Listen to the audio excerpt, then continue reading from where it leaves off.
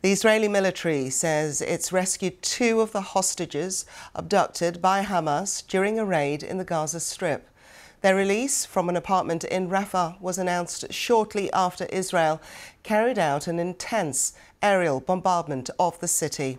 The two men, Fernando Marman and Louis Hare, aged 60 and 70 respectively, are said to be in a good condition. They've been taken to hospital in central Israel.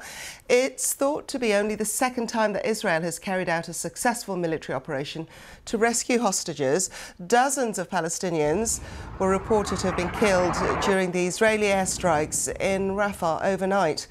Residents told the BBC that there have been around 50 airstrikes in the early hours of Monday.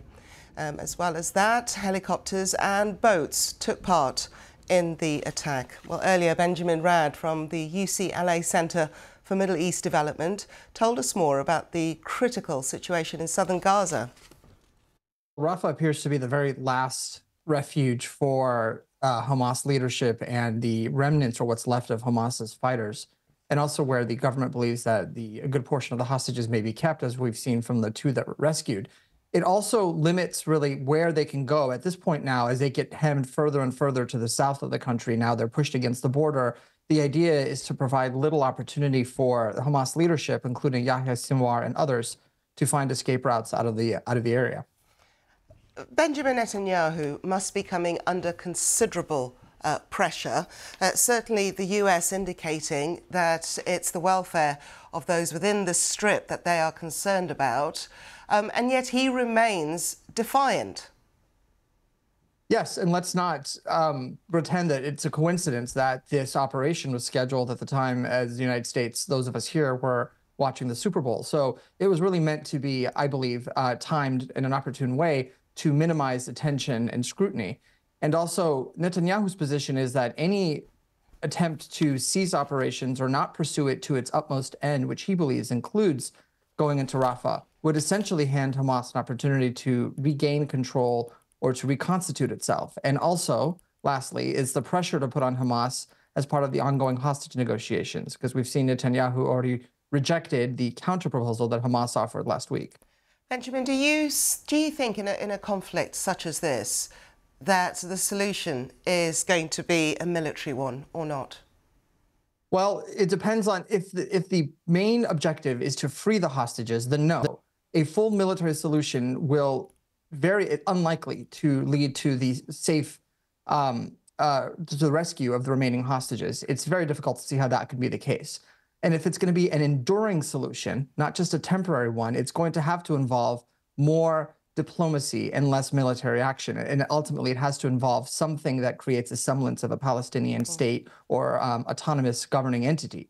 As it stands, we're not hearing any of that from the Netanyahu side, and that's what poses a problem. However, as you mentioned, he faces tremendous domestic opposition as well, specifically from right-wing members of his cabinet who are insisting that he not yield at all in these operations.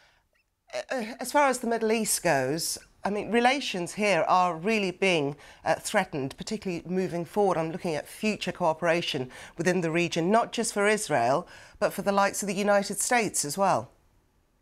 Well, a lot of this will hinge on how quickly Israel can get in and get out of Rafah and continue the operations it is carrying out now.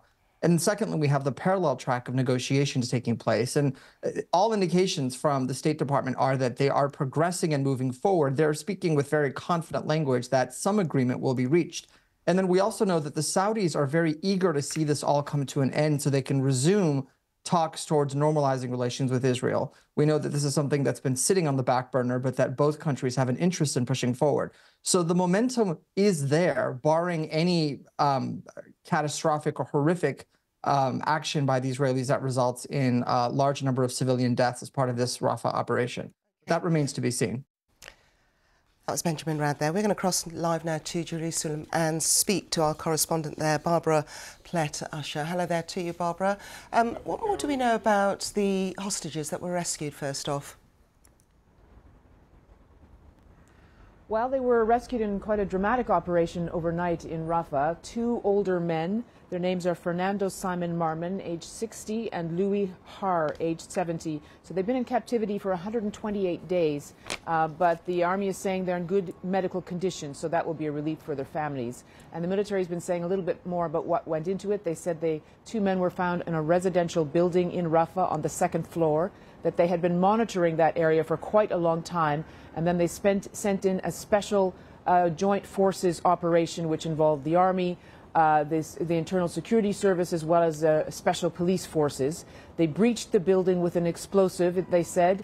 There was a lot of heavy gunfire during the rescue operation, and then there were the airstrikes as the team and the two hostages were extricated from the area. And the military spokesman said also that the Prime Minister, Benjamin Netanyahu, as well as top military officials, were monitoring it as it went ahead.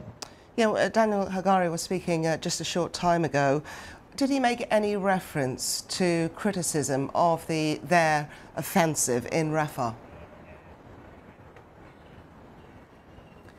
Well, it's interesting because during this heavy bombardment overnight, the Palestinian residents of Rafah panicked because they thought this was going to be that ground offensive that Mr. Netanyahu has been talking about, but it wasn't. That is still being planned. The military has been tasked with a plan to come up for that, as well as a plan to evacuate the civilians. And you know there are more than 1 million displaced Palestinians who are sheltering in Rafah as a sort of last place where they could go as the Israeli army moved through the Gaza Strip, having people evacuate to the south. So Mr. Netanyahu has been coming out and saying we will have a plan to evacuate them. We're working out the details. He hasn't given those details. He had a chat with that about that with the American president yesterday, who's very concerned about the possibility of heavy casualties, but also the humanitarian situation there, which is already very grim, becoming much worse. And Mr. Biden told Mr. Netanyahu that plan to evacuate, it has to be credible and it has to be executable. It has to be possible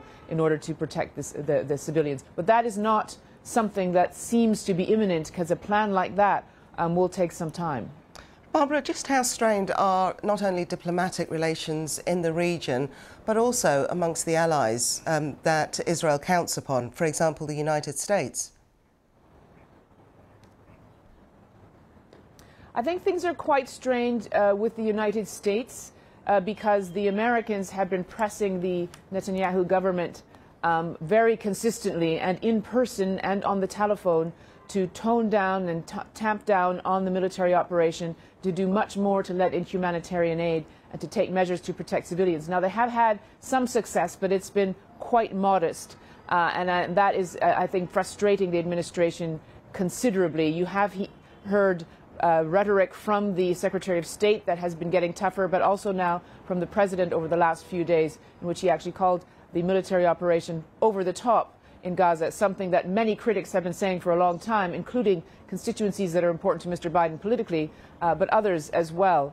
In terms of the region, that is very tense at the moment, and I'll just focus on Egypt, which of course has a peace treaty with Israel, and that has been an anchor, a cornerstone of regional stability for decades. Egypt, according to reports, is saying that it would tear up that treaty or pull out of that treaty if Israel carried out a ground invasion of Rafah. Now, they haven't been saying that publicly. Publicly, they have been warning of dire consequences, but just those reports give you some idea of how concerned the Arabs, and especially Egypt, which is on the border with Israel and the border with Gaza and Rafah, see any possible major military operation in Rafah, sorry.